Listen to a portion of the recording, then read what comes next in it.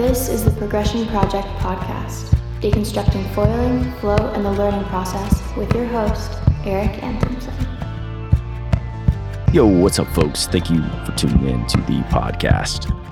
Today's guest on the show, return guest, one of my favorites, Chris Rasman, world-class professional snowboarder, had an incredible year last year on the Natural Selection Tour, actually won the Bronco Selection Tour, and so now he's in the top 4 snowboarders on the whole tour. Unreal. He's also incredibly foil-brained in the off-season, and it's a good one. I love talking to Chris. I learned so much. Chris is one of the guests on the show where for the next few days after we have a conversation, I'm digesting and internalizing everything that he has taught me through the show. And so I hope that you all find this one as good as I did, and get the same wisdom nuggets out of it as I did. We dive into, the last time he was on the show, we covered flow states, why we love doing what we do and how those states feel. And if you haven't listened, go back and give that a listen. And today we talk about learning. We talk about how he's taking on foil surfing with his snowboarding background and the mindset differences between competition and freeride. He's always been a freerider in the snowboard world, and now he has been elevated. I don't know if elevated is the right term. I think freeride is pretty much pinnacle, but transitioned to being a competitive snowboarder. And so talks about how he took it on this year and what he's going to change about taking it on next year. A lot of nuggets in the show, and I think you guys are going to dig it. Before we dive in, a couple notes on tests I have been doing with foils over the last couple weeks. If you guys have been following on Instagram, I've been going through a chop it phase. First, it started off with the 980 and 1210 Kujiras, took the tips all the way off, about a centimeter past the tips on the span. And both of those foils, in my mind, are much more surfable now without tips than they were before. They tend to roll. Now, they're not as stable. So if stability is what you're looking for, if you're in the phase of foiling right now where you want stable, you want longer flights, probably not the chop to do. But I like instability. I like being able to roll from turn to turn as fast as possible. And both of those foils are now incredibly loose without the tips. Maybe a little bit of efficiency loss in those, but not enough to where it is bothering me in any way, shape, or form. I'm not connecting less waves, anything like that. And I don't downwind in the same way that some folks downwind, where they're doing tons of miles offshore and falling is, incredibly disastrous because you're out at sea. We're doing shore runners, so I'm close to the beach. So if I'm not as stable and I kook it on something, it's not a big deal. Just chip into the next wave and start your run again. So loving those two foils. I also took the Armstrong 1250. And if you look at that wing from the front, it's got a beautiful dihedral, but then the tips end much lower than the fuse connection. And I think that's the problem with those foils ventilating the way that they do. The Armstrong, until the 925, I just rode the 925, and that foil seems to have no problem with ventilating. But if you look at the profile, I guess the front on of that, it's dihedral, but then the wingtips go back up, kind of like Lift has been doing for a long time. Kujira kind of does that as well. And that foil ventilates just fine. No issues in hard turns when you breach a tip. But the 1250, it's a foil that I just haven't even been riding because I can't stand it if you're in a bottom turn and a tip comes out because you're banked over a little bit too hard, and then you have a complete loss of lift and it's game over. I hate that feeling. So I chopped it hugely. I took off about 4 inches from each side. So if you look at it front on now, my tips are at the high point of the foil that barely curves back down, but they're ending above the fuse connection now. I've lost a lot of efficiency, does not pump as good. It still pumps good when you're at speed. It's harder to accelerate for me, and I think it has to do with weight. So it's probably under a 1000 foil now, which is always a little harder to get out of the hole at speed. It tends to keep the speed, but accelerating is more difficult, and I'm using a lot of cardio. That said, it's an insane surf foil. Bangs really good, as good as the Stealth in the foam now, I would say. Really tight turns. It's a very fun foil for surfing fully chopped. So if you've got a 1250 laying around that you're not riding, it might be something good to do. If you love the 1250, don't do it. I don't think that would be a good move at all if you like it, because it changes the feel of the foil completely. But it's been really fun. Like what I'm trying to do right now is get as many feels on foil and understand the way that foils work by subtly or drastically changing the feel of a foil, like by reshaping to see what changes. And the way that I'm approaching this is thinking about creating a model, like a mental model of what does what in foils. So you've got foil section, you've got span, you've got chord, you've got dihedral, anhedral, shape. And by subtly changing or drastically changing foils, I want to see where I'm feeling those changes. I've been doing that with tails for a long time and have a pretty good understanding and model for what a tail is going to feel like before I ride it. It's harder to do with front foils, with front wings, because you're less likely to do that. And so I just decided that with doing the podcast and really trying to understand the sport, that I'm going to be much more aggressive in doing these things. And I'll share them with you as I learn and I start to understand what's doing what. So hope you guys are stoked on that. All right, let's dive into the show with Chris, and thank you guys for tuning in. Hit me with questions, comments, feedback. Instagram DMs are a great way to do it. And anyone on the East Coast, hope you guys crush it this week with the Hurricane Larry swell. We are so stoked here in Jax. It's going to be a fun few days. So, all right.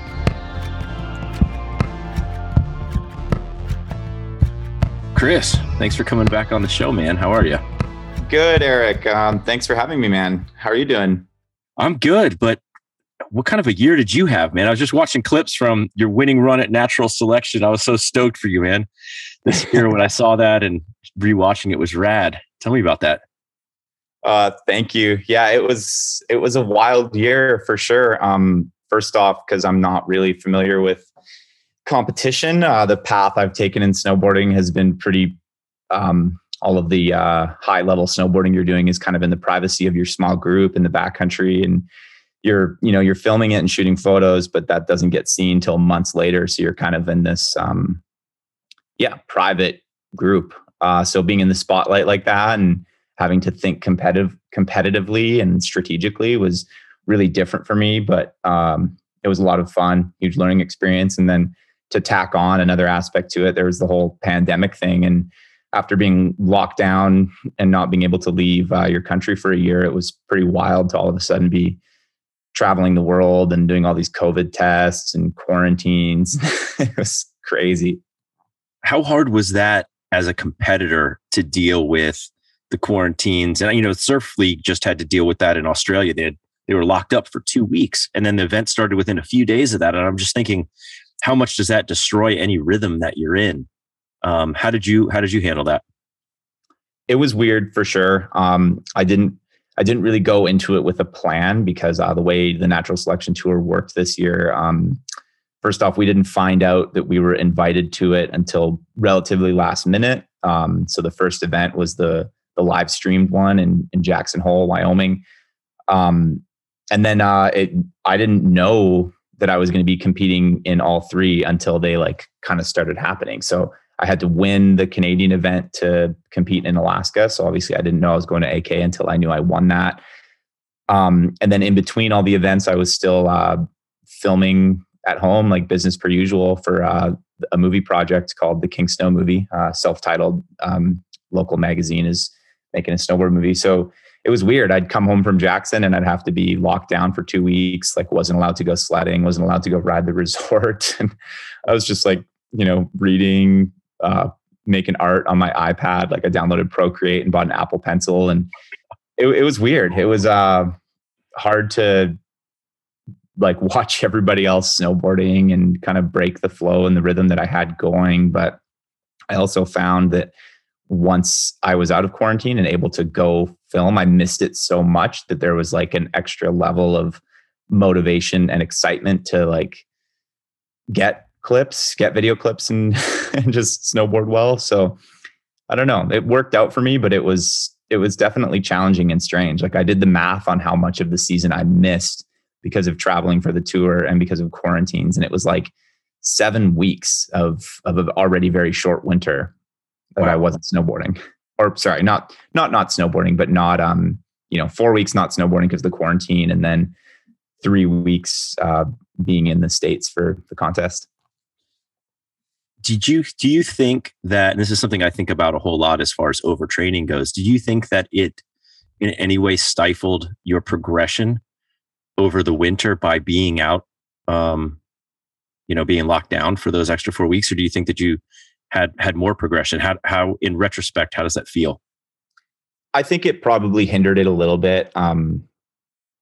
Just not being on my snowmobile every day and getting a grasp of what the snow, like safety wise, is a huge one. So I had to rely on the crew that I film with to like give me beta on what the mountains were doing. Like a big part of what we do out here is obviously like snowboard skill level and being able to, do the tricks and ride well is really important. But a huge part of what plays into our success in the backcountry is like safety and snow science and beta and knowing what the mountains are doing the whole winter, having like a log of the different weird snow layers that correlate with the avalanche safety. And that kind of lets you know what you can ride moving forward and what crust layers are there, what rocks are covered, what stuff's going to be more prone to slides. So I had to rely on my crew to basically forward me that beta. And, I trust them a lot. They're a good group of guys I've been riding with for years. But yeah, just sitting at home and, doing these like weird little home workouts and yoga and stuff and not snowboarding. Like, I think it probably hindered my performance a little bit. I had a great year and I rode well, but you can always do better. And as professional athletes, we're perfectionists. So, yeah, it was weird. It's definitely not good for you being locked in the house. My daughter just had COVID and she plays volleyball, and first week of the season she gets basically asymptomatic, thank goodness, but was just locked in her room because we didn't want to get it. And yeah, so she was 9 days in her room. God, it was terrible for her. I felt terrible for her. Gosh, how old is she? She's 14. She's 14, and that's a brutal age to be locked in your room too. Yeah, she writes a lot of music, and during the pandemic, being locked down, she was prolific at writing. And this I think she wrote 4 songs in the last week. So that's awesome. A bright side to it.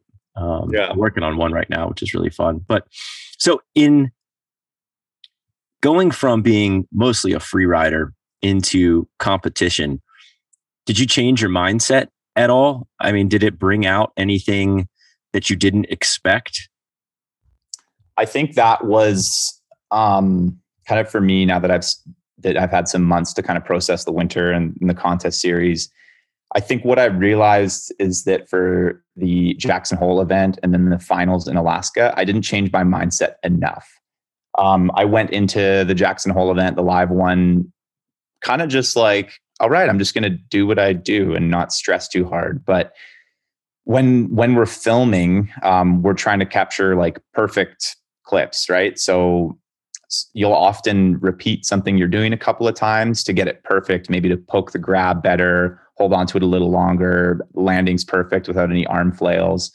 So reflecting on the Jackson Hole event, I should have added more variety to my run choices instead of trying to just repeat and get a perfect run.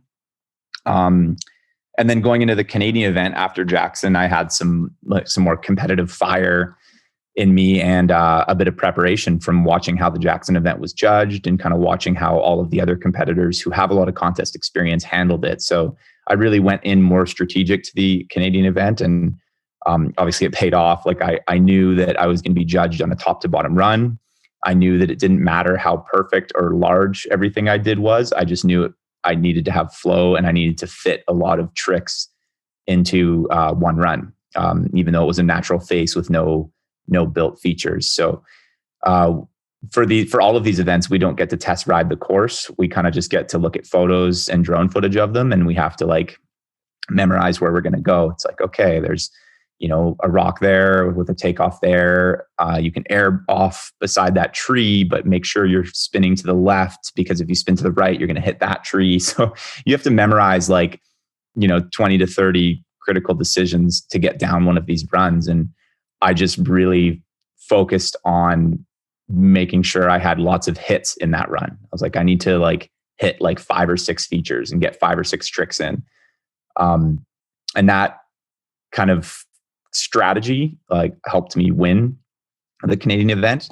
And then kind of moving forward to making the finals in Alaska, it was almost, I was like, oh, I did it. Like I won the Canadian event. I was on such a high from that. And I got to Alaska, and I'm already friends with all the guys and gals there. And, it's such an epic place. And the Tordrilla Mountain Lodge is, a dream to be at.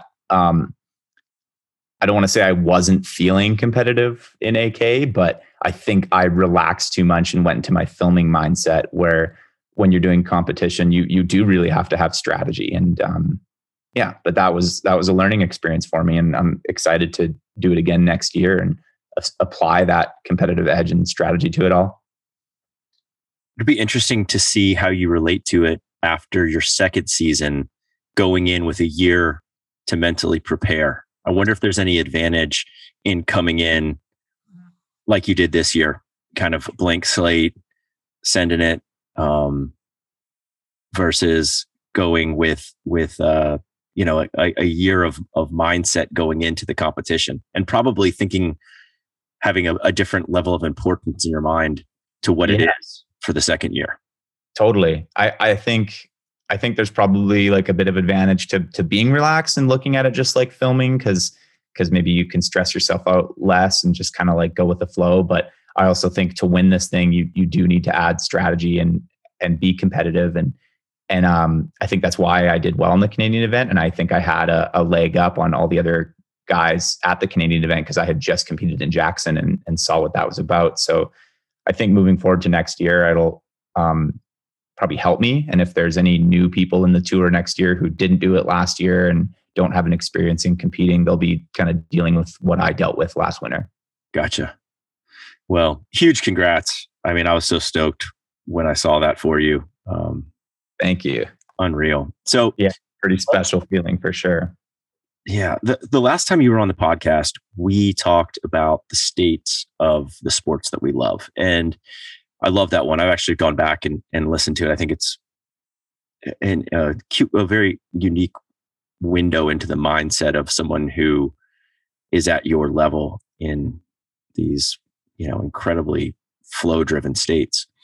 What I'd like to talk about today is how you approach learning and looking at foiling, because I know that you're still pretty foil-brained in the off season now, maybe more so than the last time we talked. Yeah.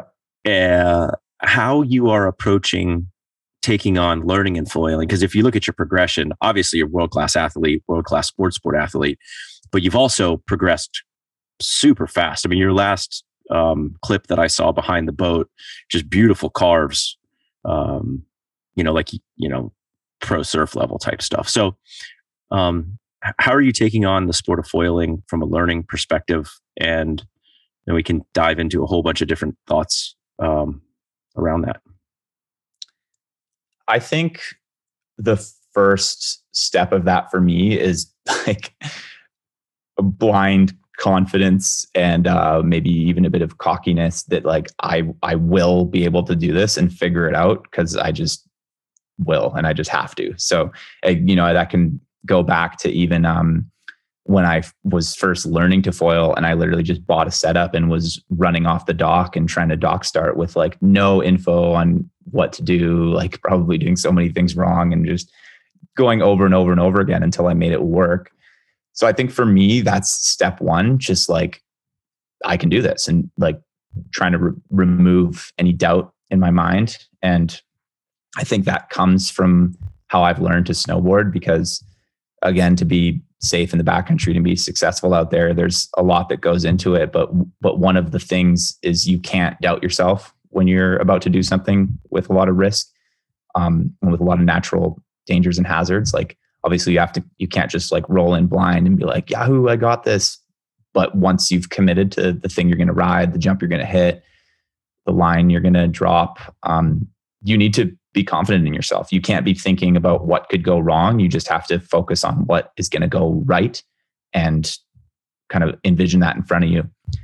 And I think I apply that kind of without knowing to learning new things. And kind of through my foil journey, I think that's been a big part of it, is just being like, I will figure this out. And then dissecting what I see on the internet, like all the really good guys and the styles I like, the way people turn and kind of the way people pump. And just as the sport progresses, I kind of try and adapt what people are doing if I like the look of it. I think those are the main two things for me. And honestly, there's probably a lot of other things that go into it that I'm not even aware are happening that kind of come from snowboarding, if that makes sense. Yeah. I mean, that's something that I think about a whole lot, is what I call skill mapping, where I did a test a few months ago where I surfed, foiled, and skated every day to see what would shake out. I'm really inspired by the guys like Noah Flegel, Austin Tovey, Kai Lenny, who are just so incredible at multi-sports. And I was thinking that they have to be that much more incredible to be able to achieve such a success at these different disciplines. But then I reframed it and I thought maybe by doing the different disciplines, they're able to accelerate at each one of the sports individually quicker. And so it was a very interesting test that I did where, you have a feel on a skateboard and then you can bring that to the foil, or on a surfboard and you bring that to the skateboard. And then I started thinking about what I was calling skill mapping, which is basically like applying, similar but different disciplines across a line. What are you bringing from snowboarding into foiling? Are there specific feelings that you're like, as soon as you feel something on a foil, you're like, this is like snowboarding like this, but if I tweak this, then this is what it's going to do. How much are you thinking about kind of drawing from the snowboard skill set that you have? Yeah. I mean, first off, I think that's kind of got my brain thinking about a whole bunch of cool stuff and I like the term skill mapping, because I do believe that you can, if you just do the one sport you're trying to excel at, you can get stuck in ruts, progression ruts, and you can repeat mistakes. I do believe that doing multi-sports, even if they're not board sports, can kind of help unlock new levels of progression and inspiration in all of them. And I think that's why people like Kai Lenny are like so good at it. I mean, he's obviously an incredible athlete, but I think all of the different sports he does on the daily probably help him progress at each one individually. Like I've been in a tennis lately, and I think the hand-eye coordination and the direction changing and all that probably has something to do with helping snowboarding and foiling. So I think I'm a big fan of just doing it all, like doing a lot of sports.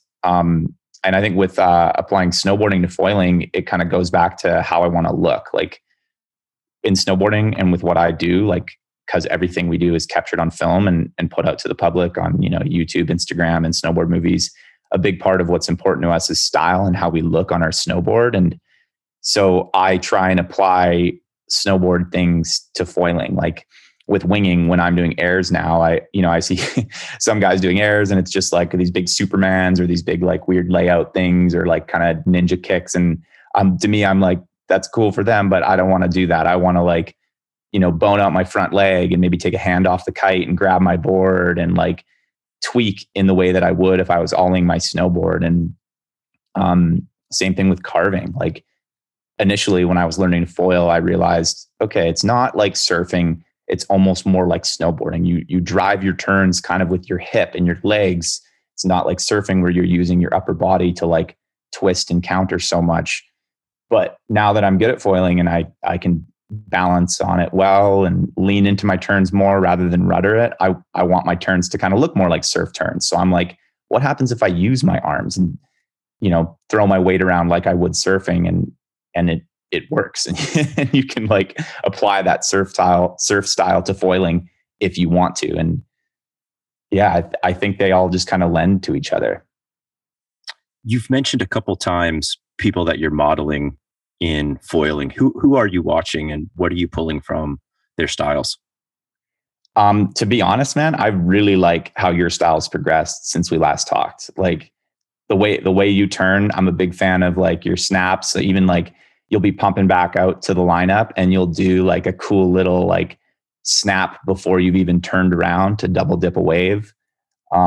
Just kind of what you do with your arms is really sick. Like I've been a big fan of watching you progress foiling.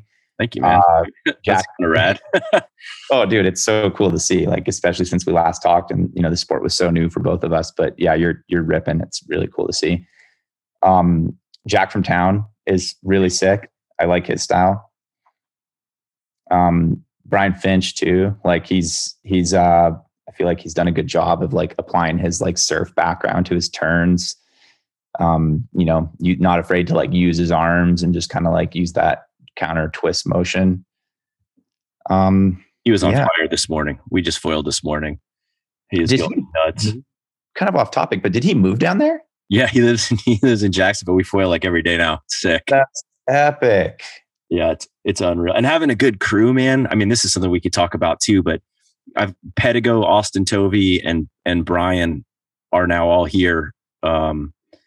And it's insane to have to try to keep up with a group like that on the daily. I mean, yeah, that's a huge part of progression too. And that's something that I don't have in foiling. I'm like, there's like one guy kind of on my level from the island. His name's Nick. I got him into foiling last summer. So he was like a year behind me, but he lives on the island. So he's prone foiling every day. So he's caught up to where I'm at, and he's got really cool style, can, triple dip. He's ripping, and going to link up with him is so special because I'm usually just foiling alone. But here there are a couple guys who are super into wing foiling. Now they don't prone at all. They just came from kiteboarding or windsurfing and switched to winging. So they're super fun to ride with. But yeah, crew is everything, and that helps like push your progression and kind of gives you some styles to emulate. Before I forget, one of my all-time favorites is Mr. Bennett's. Adam Bennett's is every clip he posts, I'm like, that's what I want to look like on a foil. Like that makes foiling look cool. So he's a big one for me. Yeah, he absolutely rips. I can't wait till Uni gets out the Viper series so that we can feel what he's feeling. Yeah, totally. Yeah, because he's been testing those for pretty much all summer, right? Yeah, I mean, I think all his last clips have been on the Viper. 150, 170, 190. What's up with the Viper? I'm not really following Unitech as much. Is it kind of like a hybrid, like what Lift's doing, where it's a surf wing with a bit of like high aspect wingspan, or what's up with those wings? I think it would be a cross between the Lift V2 Surf and like the signature Game Changer. It's that mid aspect, still get a lot of pump out of it, but you can still roll on the wings still. Exactly. And where the signature has dihedral, I don't think that the Viper does, but I know that it still breaches incredibly well from watching his videos. I've heard, insane stuff about it, and the videos kind of speak for themselves, but he's doing snaps with the wingtips out, and it seems like they're not like cavitating or grabbing air bubbles at all, or he's just dealing with it really well. He's just maintaining his speed, maintaining his lift. It's so sick. It's unreal. What are you riding these days? My two favorite wings right now are the 120 high aspect and the 150 Surf V2. I'd say I'm predominantly riding the 120 high aspect and the 170 high aspect, just because I wing now way more than I prone, because I have to go to take a ferry and go to Vancouver Island to prone surf. Kind of use the 170 high aspect when the wind's a little light and I need a bit more lift to get me going. And then as soon as it's a 25 knots or stronger, I'm on the 120 and like a sinker board lift 44 liter wingboard. That 120 is just like completely changed everything I thought I knew about foiling. Cause I mean, when we last talked, I was like, I remember one of the conversation points we had, we were talking about Nick from Lift Foils and how he was saying that the 250 surf, he kind of feels overpowered on. And I was like, I don't know, the 250 surf worked well for me. And now I totally understand, like, oh, I just like was early into my foil progression. Like I can ride way smaller wings, especially as these things progress. And like, you know, I never thought I'd be able to ride a wing as small as the 120 at 180 pounds. I mean, I am such a kook on the wing, but I can't imagine getting up on the 120. I mean, I surf it all the time. It's one of my favorite foils. It is like what I say about the 120 is it's the only foil that has completely surprised me. And I've been 100% wrong on what I thought it was going to feel like and what it felt like. Totally. I feel like there's magic in there or something like that. You know, like this is not a Lift commercial. No, straight up. It changed. It like fully changed what I thought I knew about wing design. I was like, this works for me. I was like, there's no way.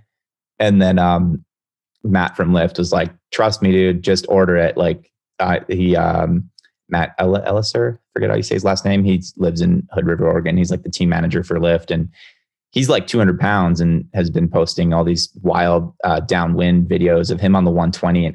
And he kind of thought the same thing. He's like, I did not think I'd be able to ride this. And it's my favorite wing now. And like you said, I don't know if there's some sort of witchcraft magic in that thing, or every line and every curve to that wing is so like methodically thought out that it just works. It's sick. Like winging with it.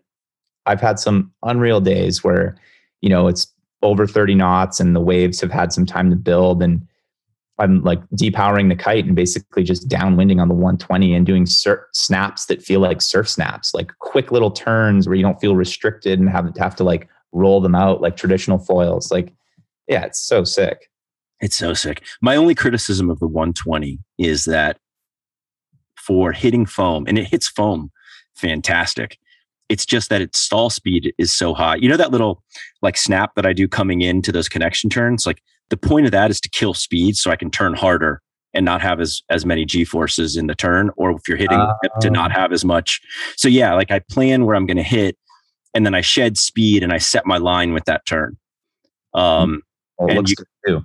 Yeah, the benefit is I think functional things generally do look good, but yeah, it's about placement and about speed. But on the 120, you can't. I mean, you're coming in so fast that everything gets really critical. And yeah. I hit a foam the other night on that thing, and I mean, I probably carried like, I don't know, 8 or 10 feet on top of the foam. And I had another one that was just disastrous. This taco where you're seeing your board in front of you and coming down on it. It's faster than I'm comfortable with when I'm doing that. But for carving and for pumping, I mean, just blown away. Yeah, totally. I haven't tapped into, I haven't even tried to hit foam yet. I just haven't bothered. So I'm curious once I start getting psyched on doing that, or maybe I'll start, I haven't rode straps while proning yet. So maybe that's kind of the next level in my prone foil progression. So I can't speak for that, but what I will say is my problem with the 120 is similar, is the stall speed is so fast that it's really hard to recover when you have a little slip up. Right. Now, if you maintain your speed, I'll smack the board on the water and be able to recover as long as I still have speed. But if you have like a weird hiccup and you slow down a lot, you're kind of screwed. What tail are you riding? The 25 Glide, the little one. Do you have the 34? I do, yeah. I find that the 34 on the 120 is it. It turns it into like a surf wing. Really? Yeah. The original 34, do they have a 34 V2, or are you riding the original one that they came out with last summer? That's what I ride on the 150 as well. Really? Okay, I'm going to have to try that out. That's gives you kind of a little bit more stability so you can kind of hack it a little harder.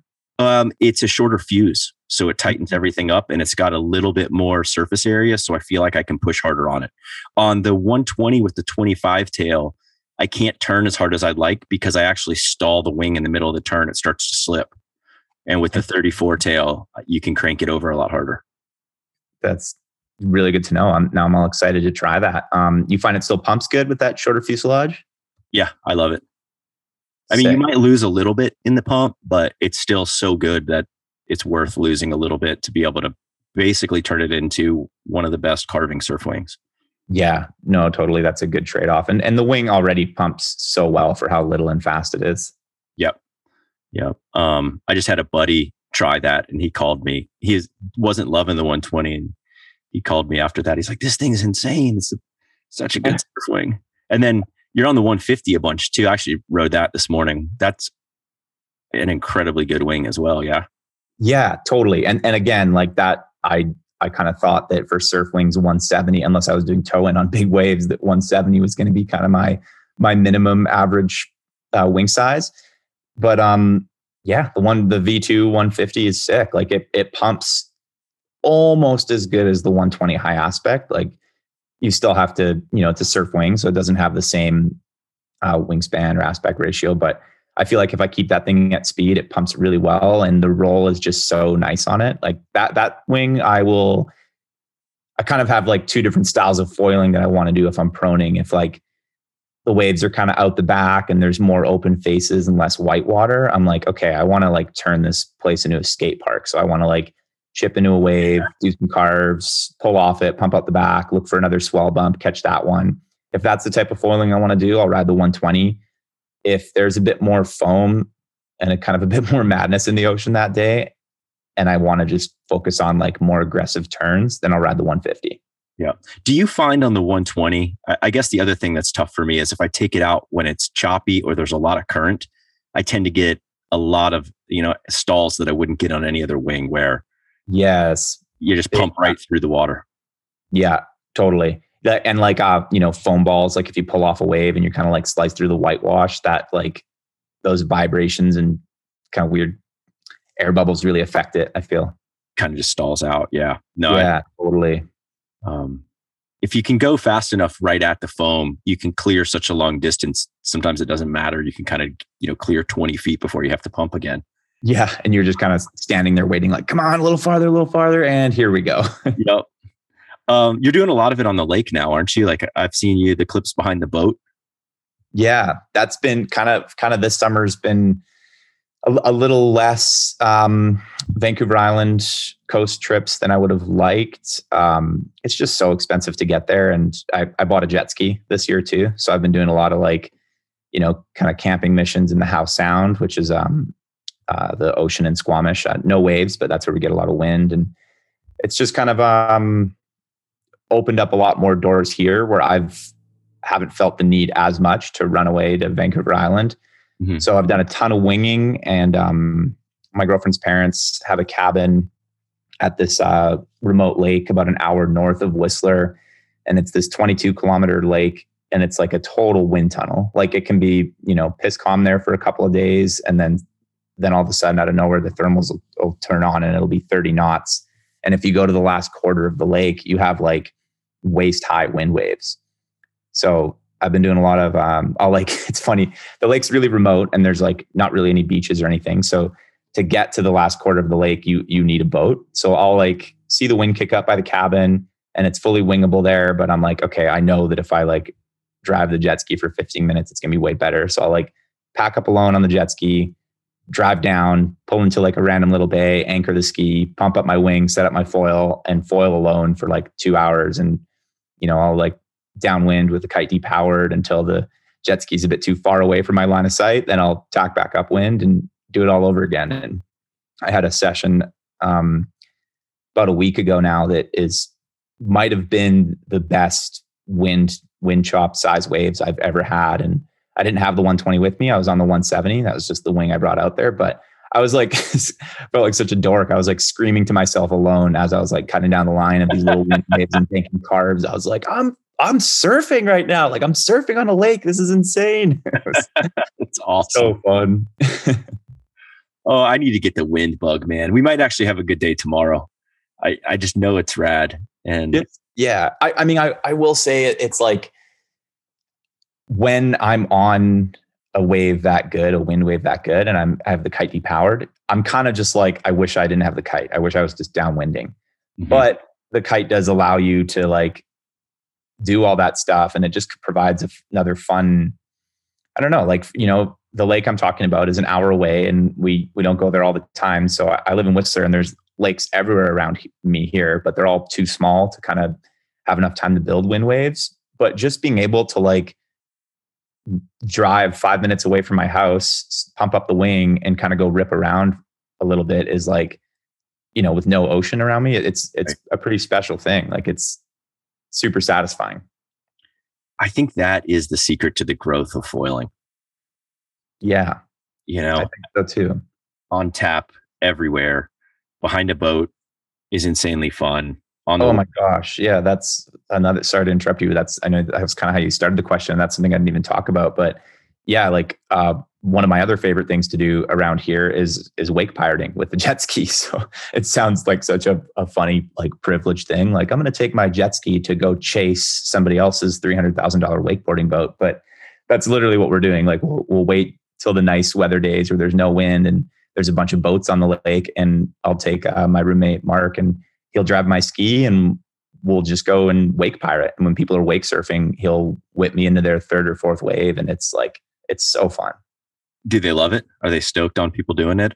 No one's ever bummed. Like, usually they love it. Like, I've never had someone be like, hey man, like, fuck off. Like, everyone's usually pretty until 10 years from now, when there's going to be like 40 guys out there trying to pirate wakes all the time. Yeah, exactly. Luckily, it's still new enough and novelty enough that the wow factor is there, but maybe it'll get annoying eventually when the sport's too popular. Where you're at, are you getting stopped all the time by people asking you what that thing is and how does it work? And is it electric and all that? Oh yeah. Yeah. Like, almost on the daily, a little less so than last summer. Like, last summer, it was literally every time I would set up my foil and there were people around, people would ask, but now a little, more people in the area know what it is, and they've seen them. They've kind of seen them on the internet too, but I still get a lot of questions. And like you said, one of the most common ones, especially if it's like an older couple or something, is they're like, where's the motor on that thing? Where's the propeller? What's your answer? Legs. Yeah. Yeah, that's usually what I say. It's in my legs, leg power. It's all manpower. Brian and I have been joking about getting shirts that just answer all the questions on the back. So you can just keep walking and just point to the back of your shirt. Because generally we're walking back from like a shore runner. You go down a mile and then you're walking back on the beach and you get stopped like 15 times. Oh my gosh. What would be your, like, if you could put five answers to questions on the back of a t-shirt, what would they be? I think it's number one is it is dangerous. Number two, not electric. 3, just like flying. Like, those are the jokes. Yeah, totally. Do you have any funny answers? Have you given anyone like a super funny, not true answer when they've asked you? Not that I can think of. I mean, it always depends on the mood I'm in. Depends on the mood I'm in. Like, sometimes I'm more down to talk about it and be sincere with them and give them a bit of information. And sometimes if I'm tired or kind of not in the mood, I just kind of like not brush them off, but just give them like a quick, like, oh yeah. I don't know. I can't think of any like funny or sarcastic ones I've given, but because the other thing is, like, it's so new here still. Like, it's not like Hawaii or Florida or Australia. It's like, it's in my benefit to get like people psyched on it. And I just want more people to foil with out here. So if like people are curious and they want to get into it, which is like happening all the time. Like, I have so many Instagram DM conversations going with people that have hit me up about like what foil gear they should buy, and how do I get into it? Like, can you get me any deals? The whole thing. How is it in the snowboard world? Are you seeing a lot of riders get foil curious? Yeah, definitely way more are getting foil curious. Like, a lot of my snowboard friends are reaching out, and then I have some, are you hearing that dinging, by the way, from the text, or is that all good? Oh, it's fine. I can pull it out. Cool. Yeah, like, definitely a lot more curiosity and people getting into it. But I think in the snowboard world, it's still kind of got like a bit of a kooky aura around it, where snowboarders are just like, I don't know, like anything, like surfers too. Like, some of the more core ones are pretty cliquey, and anything new that they don't understand is it's just not very cool yet. And I feel like a lot of snowboarders just like either want to be like six skaters or six surfers, and anything else new, they're just kind of like, oh. So it still kind of has this weird stigma around it, but any of the snowboarders that have reached out to me about it and have tried it, they're like hooked and totally foil brained. So it's just kind of a funny thing. Like, I know it's like a broken record and all foilers know, but it's just like, yeah. Trust me, try it. Like, you'll see. Like, I'm not doing this. I haven't dedicated my off season to this because it's not fun. Like, I'm not just like, yeah, I'm just going to stick with this thing because I'm already a couple $1,000s in. It's like, no, I'm sticking with this thing because it's the best. On that thread, what are the feelings that you love in foiling? I think my favorite feeling is how free it is. You don't need much of a wave. You don't need a specific body of water or an ocean. Like, you literally just need water, and you can do some sort of foiling, whether that be pumping off a dock, whether it be like, a big 6 meter wing and, ripping around in super light wind or 30 knot winds and downwinding. Like, I just love that no matter where you are, if you have a foil in a body of water, there is some fun to be had. And yeah, it's like, it just feels freeing. Like when I'm foiling up at the lake and there's nobody around and I'm riding these waves and I'm just like looking over and there's these towering mountains. I'm in the middle of nowhere. I'm like, this is the like most like liberating, and like, I just feel lucky. And so I think, as cheesy as to say, that's my favorite part about it, is like, yeah, how freeing it is. Obviously the resistance free aspect to it, the hoverboard feeling is really special too. But the main thing for me is that I can do it anywhere. Yeah. How do you relate to the consequence in foiling versus the consequence in snowboarding? I don't know if I do. I feel like the consequence in foiling is so much lower than the consequence in snowboarding that I don't even really think about it. And you know how it is, you get to a point in foiling where like you hit I should knock on wood here, but you hit the foil a lot less. You kind of have an understanding of what the board and foil is going to do when you fall, like where it's going to go. You're not so confused and like, oh, why did that thing hit me in the back? Like, you kind of know where it's going to go. Mind you, I haven't started tapping into like hitting the whitewash, and I haven't put straps on my prone board yet. So I'm sure when that starts, that's going to be a whole new level of falls and foils to the head. But yeah, it doesn't really scare me yet. Yeah, I mean, compared to what you're doing in snowboarding, I think it would be minuscule. I can't wait to see you in straps. I mean, if you look at what's happened when the wakeboard guys have gotten into strapped foiling. Yeah, totally. Think about what you're doing in the snowboard world and now applying that maybe in big surf too. Like, I could see you on like a 50-foot wave, basically snowboarding on a foil strapped. Yeah. Popping rodeos and stuff. Yeah. Funny to have you say that, because like, is Noah Flegel, is that the redhead wake? Yeah.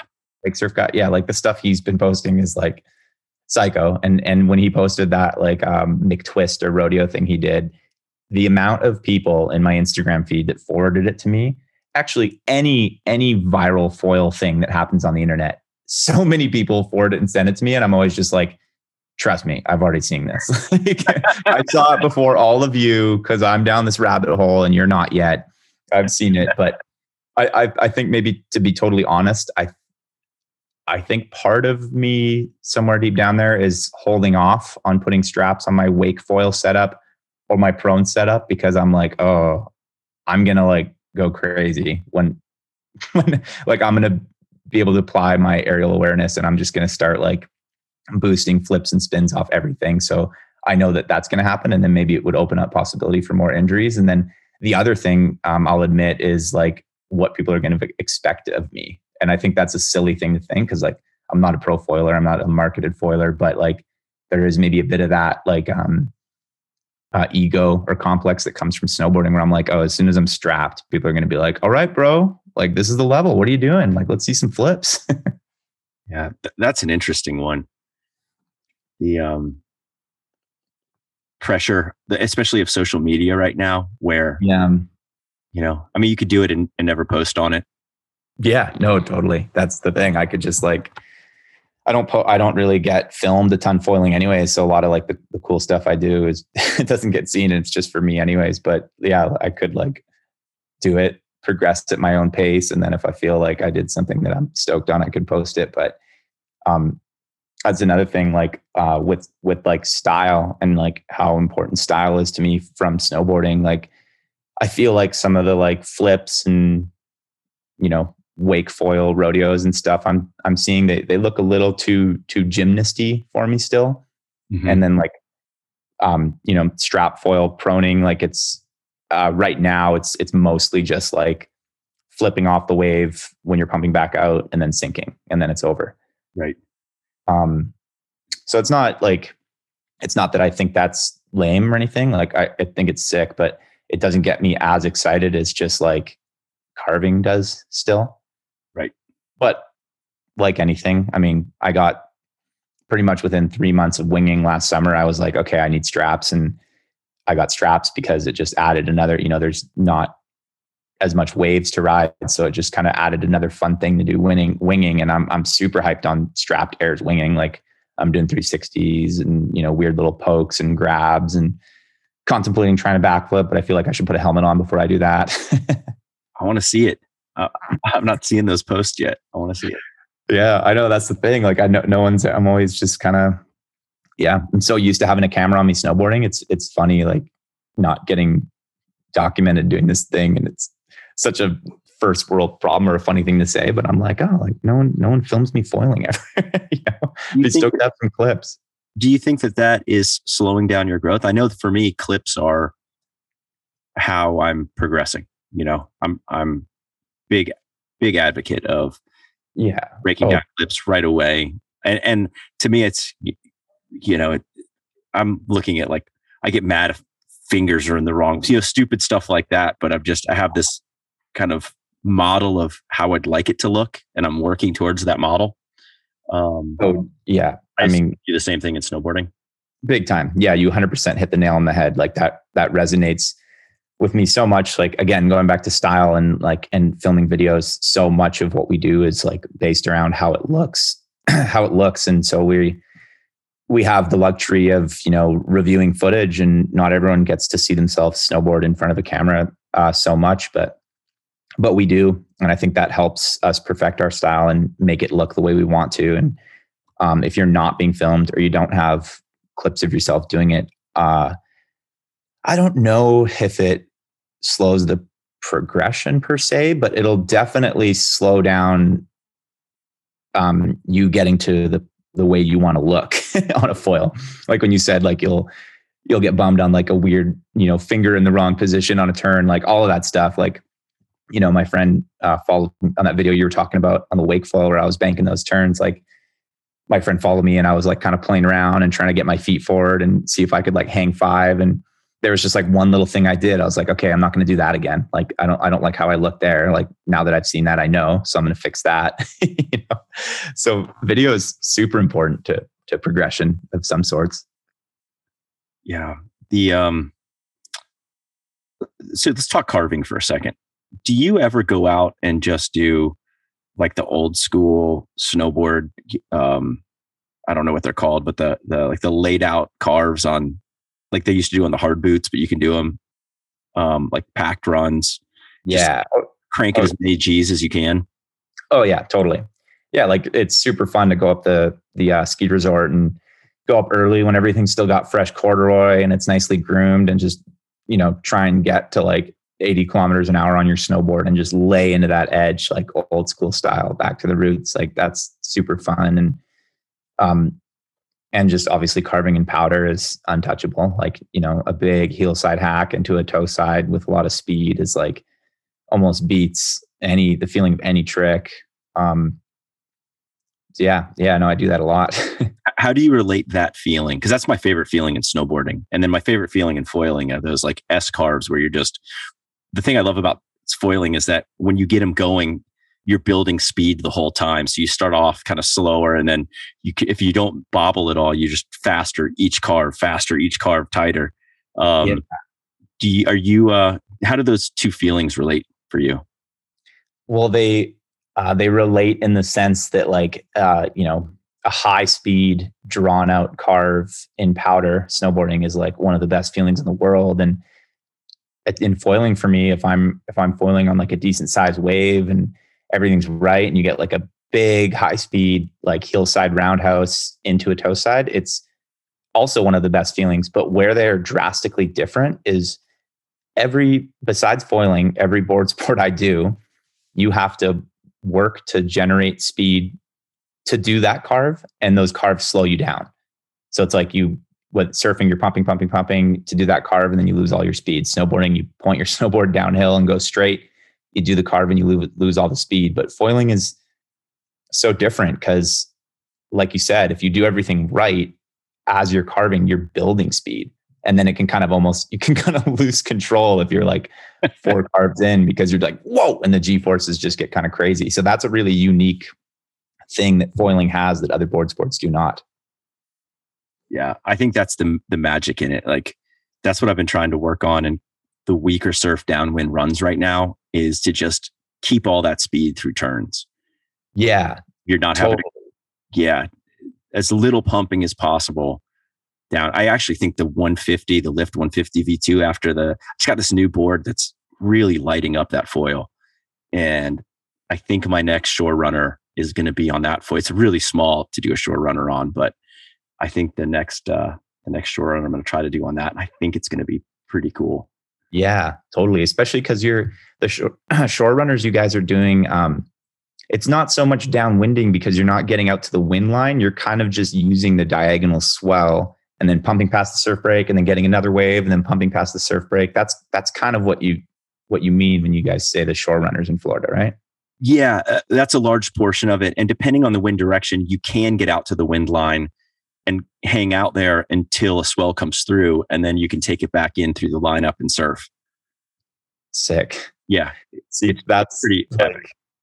What I'm moving forward with foiling, like what I'm most hyped on right now is I want to tap into the downwind world. I got this jet ski. I want to use it. I want to get a crew of guys here. Like, I have a couple guys that I wing with that haven't done any proning, but they already have a good grasp of how to like move around on wind waves, like how to ride one until it's done, pump back to the next one. And I want to track down the windy spots here on the coast and in the inlets and get into that. And I've listened to a couple of the guests you've had on that have been talking about downwinding and really tried to like pay attention and analyze what's going on. Cause to me, that's just like the sickest, like being like that far offshore and just, riding the open ocean energy for miles.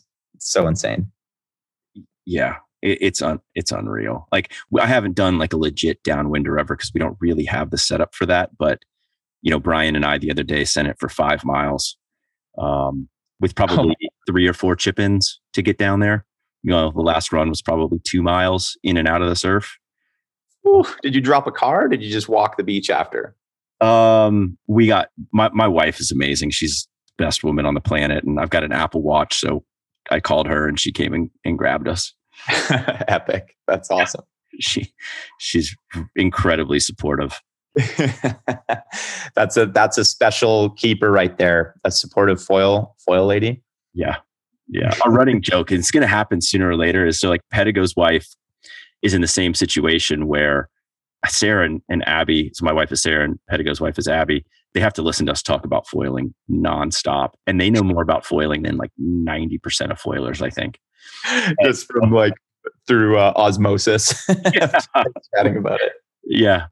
Epic. Yeah, my lady's. Oh, sorry. Go ahead. I was going to say what we're going to do, and maybe your girlfriend would want to do this with them. Is we're going to get a bunch of questions and then have Abby and Sarah do a podcast and answer all the questions on foiling, because I think it's going to be incredible.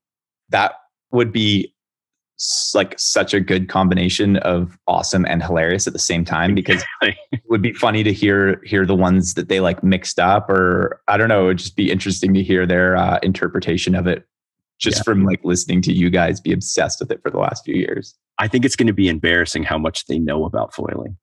Oh, for sure. Yeah. Yeah. Oh man. So That's we're kind coming. Oh, go ahead.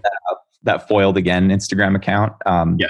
It's just so funny. Like every once in a while when they post a foil related meme on like, that correlates with like relationships and like having a wife or dating a girl. If you're a foiler, I just find them so funny because they're all so relatable, because the sport is consuming, like, and it's just progressing so fast that you have to pay attention if you want to get better. So like, and everyone's just so excited about it. It's just so easy to talk about it for hours when someone's on the same level as you, that for a girlfriend that like isn't into it, it must just be so hilarious to watch from a distance. Like, okay, honey. Like, Just numbers nonstop. yeah, totally. You know, in how fast the sport is progress, and we're coming up on the hour mark right now, so we can close it up whenever you want. But in the progression that is happening right now, and you were a part of snowboarding before social media, right? Yeah, totally. Before social media, and even before people were releasing videos on YouTube. Like I started when it was all about waiting all winter to see what the pros are doing, and then in the fall, like 5 or 6 snowboard movies would come out, and that was the algorithm. So, how do you think that social media is fueling growth right now, if it is? And can you talk about the experience in coming up, learning to snowboard versus learning to foil now with social media as a tool, or maybe as a negative? I don't know how you relate to it. I'll start with the negative, so I can end on a positive note about it, because it's the world we're in, and we have to accept it. Dinosaurs will die. You're either moving forward or you're staying stagnant.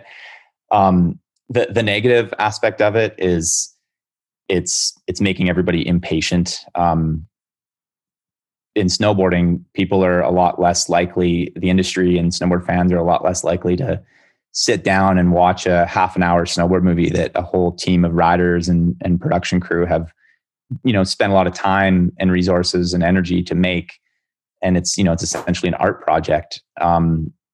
So social media's kind of ruined that a little bit. And it's forced the hand of all the companies and the sponsors to, make their athletes influencers. And you've got to constantly be tagging and promoting the product and using your swipe up code and all that stuff. So I understand it. I understand it works, and it's really valuable marketing. But the old school nostalgic person in me misses just kind of waiting all winter and summer, and then finding out what the pros were doing once the high production movies came out. On the positive note, it is allowing so much more content to be out there, and you don't have to be a professional athlete to have the resources to have yourself filmed. You just need a buddy with an iPhone, or a buddy with a Mavic drone, or everyone's got a camera nowadays of some sort, GoPros, and you can share what you're doing on the internet, and then in 10 minutes you can see like 50 other foil clips of what the pros are doing, or snowboard clips. So I think because of that, the progression rate will move faster. There's just a lot more stuff out there to see, a lot more stuff to compare yourself to, a lot more stuff to resonate with. Yeah. I agree with everything that you just said there. I'm just processing it all right now. One thing that I think, and this is something that my friend Josh Waitskin talks about a lot, and actually had me do a test, and I'm a big believer in what he was saying now that I have done it. And that is that the constant need to post and the audience reaction to the post starts to change the way you would approach doing things. And so even if it's unconsciously, you start to move in the direction that is giving you the most feedback versus maybe the optimal direction for you in your training or your growth path. So they could be at odds. And maybe you could argue that the sport is going where the sport's going to go, and that's what people are liking. But I did about 4 months, 3.5, 4 months, where I just did 0 posts on social media. And I don't know if it's happenstance, but it also coincided with probably the best run I've had in progression in a sport ever. That's really interesting. Yeah, and I just came out of that hole and started posting again about 2 weeks ago because I'm pretty stoked on like what I was able to accomplish during that time. But it gives you the freedom to go out there where you're not worried about maybe getting a clip. And even like, I'm not really worried about that stuff. In no way am I a professional rider or anything like that. Like I post on Instagram kind of to track my progression through, I think it helps with the podcast so that, I'm growing along with the show. And it also gives like on a more shallow perspective, but a true note, it gives the podcast a lot of credibility seeing how hard you rip. Oh, well, thank you. It's like, oh, he should be talking about foiling rather than like, if you didn't post anything and be like, who is this guy? Yeah, I agree with that. But I think the whole thing was the undertone of learning. But it was interesting that the best growth that I've had has been in the absence of posting on social media. Do you ever feel like you're working towards something that's existential to maybe your goals, or social media somehow drives what you're wanting to do? I guess this is kind of a deep conversation, but it's something I think about. Yeah, I mean, I think it's true because even just going back to what I said about like strapped wake foiling and strapped prone foiling, like I feel like part of the reason I'm hesitating is because of what, and this could be true or not, but either way, it's what I'm portraying on myself. So it's my truth is what I feel that my viewers who now know I'm obsessed with foiling and message me about foiling all the time will expect. So that right there shows that social media is doing something to my own personal growth as a foiler, and it applies to snowboarding too. I mean, a lot of the conversations me and my crew of riders have when we're talking about plans for the following winter in the fall and in the late summer, and that time is now, is for the last 5 or 6 years, a lot of it has been about, well, like, what do the viewers want to see? Like look at all the clips they're doing well on Instagram. Like, people don't want to see photos on Instagram. They want to see video clips. Oh, people don't want to see like high production red shots. Like, what's sick is just like an iPhone clip of you hitting this side hit. And maybe for some people that aligns with where they want their snowboarding or their foiling to go, so it works out well. But for others, it might not be the same direction they would go if they just unplugged and put the phone down like you did, and then just kind of let it naturally happen. So I think it could be a positive for some and a negative for others. I think for me, if I am getting filmed on the ski resort, let's just say with somebody's iPhone, and I know it's going to end up on Instagram, I am less likely to try something I'm not good at. I'm less likely to try something that I should be working on, which for me, the ski resort, that's the place to do it. Like, that's the place to work on stuff I'm bad at. So when I take it to the backcountry and take it in front of the real red cameras, I do it well. But instead, if there's an iPhone out, I'm just doing what I know that I can do well, because I know when it ends up on the internet, I'm going to look good.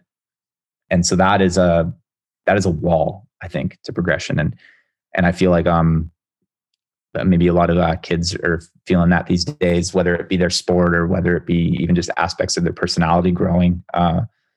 They're just worried about what everyone's going to see on Instagram, so they want to polish it and make it look as good as possible, even if it's not their truth.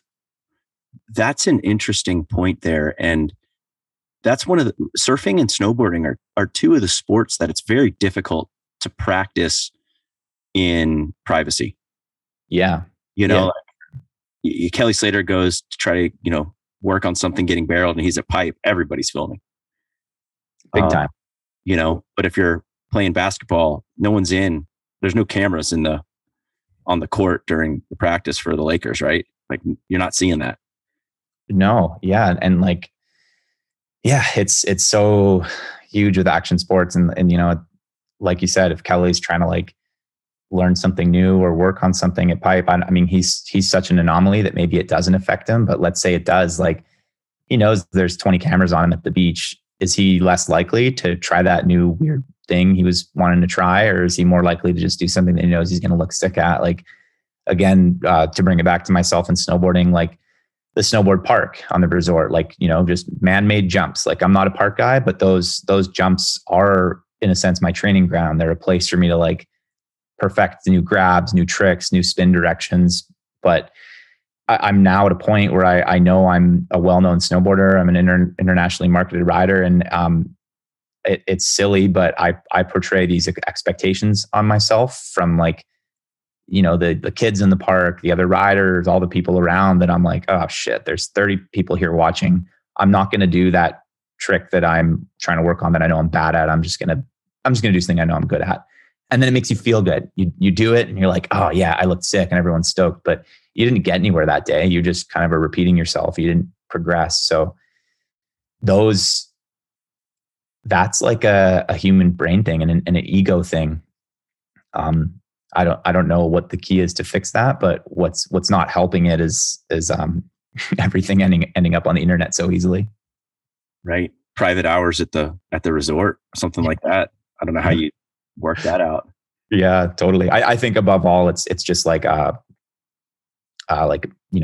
focusing on managing ego more than anything, and trying, like, some days I'm better than others where I just don't care, and some days maybe I'm feeling a little bit self-conscious for whatever reason, or in a rut, and then it matters more that day. So I think that's more just like has to come from within than worrying about what the rest of the world is doing.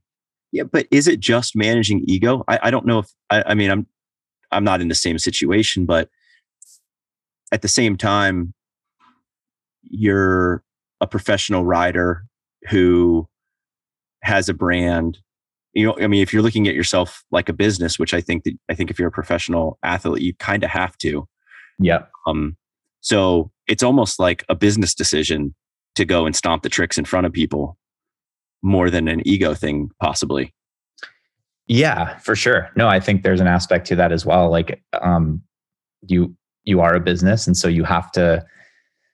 It is even as shallow as like how you look at a public event. Like if you're going to like a movie screening or somewhere where there's going to be a bunch of industry people or people with eyes on you, like you're not going to show up in the t-shirt you painted in. Like you're going to dress well, and you're going to be like, you're try and look like a professional athlete, or just like you have your shit together. And so yeah, there's a business aspect to it there. I think for me, at least it is a big part of the ego thing too, because I think at the end of the day, like, I don't think that many people are gonna care if they see me do like a flaily back five with a new grab I'm trying. I don't think they're gonna be like, oh, what happened to Rasman? He's losing it. But in my head, in my head, that's like, it's affecting me more than they notice, if that makes sense. Well, and possibly that feeling is, and that attention to detail, perfectionism is probably also has a lot to do with why you're so good at what you're doing. It's, double-edged sword, I guess. For sure. Yeah, it's funny. There's so many layers to it, and it's like years just blow by, and you kind of just go like, eyes on the prize and keep going. And it's funny, as I move into my early 30s, you kind of start thinking about how the world works a bit more, I feel like, than you do when you're in your 20s. Mm-hmm. And all of those things kind of start coming to your head. And it's fascinating. Like, man, we sure are a complex species. Yeah. And living in probably arguably the most difficult time, because we never used to have to manage who we were online and how people, it was just who you interacted with during a day. There's this whole other complex multiverse, or whatever we want to call the internet, that is where most of the people think or get a lot of their information about everyone else around them. And that, in a lot of experiences and meeting people that are out there to a large degree, it's not necessarily who they are. And it's that's another interesting thing that like what they want you to see. And it's crazy. Like, this is a whole, could branch out a whole nother conversation, but it is like, you'll run into people, and whether it be a friend or someone you've never met before, and you can start a conversation with them about how their year's been and what they've been up to. And like, oh, how was that trip you went on? And it's like, oh, I didn't tell you about that trip yet. It's like, oh, well, of course you already know everything about that trip because I posted 12 stories while I was there. So it's like, there's this weird aspect of knowing what, everyone is up to around you, where before we didn't. I don't know. It's interesting. And who knows what that's doing? Like, that's very new for our species. Like, it's yeah, it's just like you said, I'm only 32 years old. And like when I first started snowboarding, none of this stuff existed. So it's pretty crazy to have it like move forward this quickly. Absolutely. I think about that with my kids all the time. And, you know, my daughter's been writing a lot of music, and we're talking right now. She's got some stuff that I think is pretty darn good. And we kind of have a zero social media policy for the kids, but that's where you release music now. And so we're having this conversation, and I think in a lot of ways it would be good. It would be motivating, but I know there's going to be some big negatives that come with it too. And so this has been an ongoing, probably 2 or 3 month discussion that we're having right now about how we start entering this world. Yeah, man, that's a hard one to navigate. Really? It's especially like, you know, it's your daughter, and like you love her. She's your girl, and you're watching what she's making, and you're like, this is amazing. Like, I'm so proud of you. And this is actually really good. It's not just amazing because I'm your dad, but then you're like, do I want you to release this into the world? And, you know, 14-year-old kids can be so cruel to each other. Like, do I want to open up the criticism door that might affect her progression as a musician? Kind of goes back to what we're talking about. Like, she's not a professional musician yet, but she's so young and impressionable that what the internet tells her, or what the internet does to her, is that going to affect her path? You know, like, so those are all worries that, I don't envy that parents have to deal with. Yeah. And then if you look at all the pro surfers that are coming out now, you could have spotted them, you know, 8 years ago on videos or social media feeds and the whole thing. And a lot of their progression and where they've gotten to be, the opportunity has come from that exposure early on. So, big time. Look at Erin Brooks. Like, I feel like Erin Brooks is as big as she is right now because of all her Instagram postings of her absolutely slaying the wave pool or whatever wave she's at. Mm-hmm. Like, she's a new generation of, she's like an internet made pro at like 13 years old or whatever she is. Yep. Well, right on. I've kept you a lot longer than we bargained for, Chris. So I appreciate that. What, how do you want to close this out? Any last thoughts you've got, or? Well, it's been a pleasure talking with you and catching up. It's cool to chat. This, you know, year and a few months later or whatever it's been, and the sport of foiling is changing so fast, and it's exciting. And I'm along for the ride, as I know you are as well. And to anyone out there listening that hasn't tried it yet, I doubt you haven't tried it if you're listening to this podcast, but just give her a go because it's the best. And don't be afraid to ask questions. The foil community is small and everyone is super nice and helpful. If you have questions for me too, don't be afraid to shoot me a DM, whether it be about snowboarding, foiling, anything. It's just much love to the whole industry out there because we're like-minded individuals and we got a special thing. And we're lucky to have it. And if you guys do not follow Chris Rasman or don't know, if you're new to the podcast, didn't listen to the first one, what's your Instagram, Chris? It's just Chris Rasman. Just at Chris Rasman. Last name's Rasman, Rasman. And I highly suggest you go and look at the winning run from the natural selection tour, which I watched to get fired up before the podcast today because it's so rad. And I'm just so stoked for you, man. Like, congratulations on all the success and thanks for coming back on. I love these conversations, man. I always learn so much from you.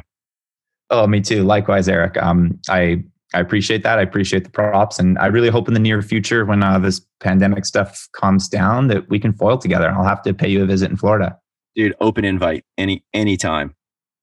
Epic. We can do some shore runners. Sounds awesome. This is the Progression Project podcast, deconstructing foiling, flow, and the learning process with your host, Eric Antonsen.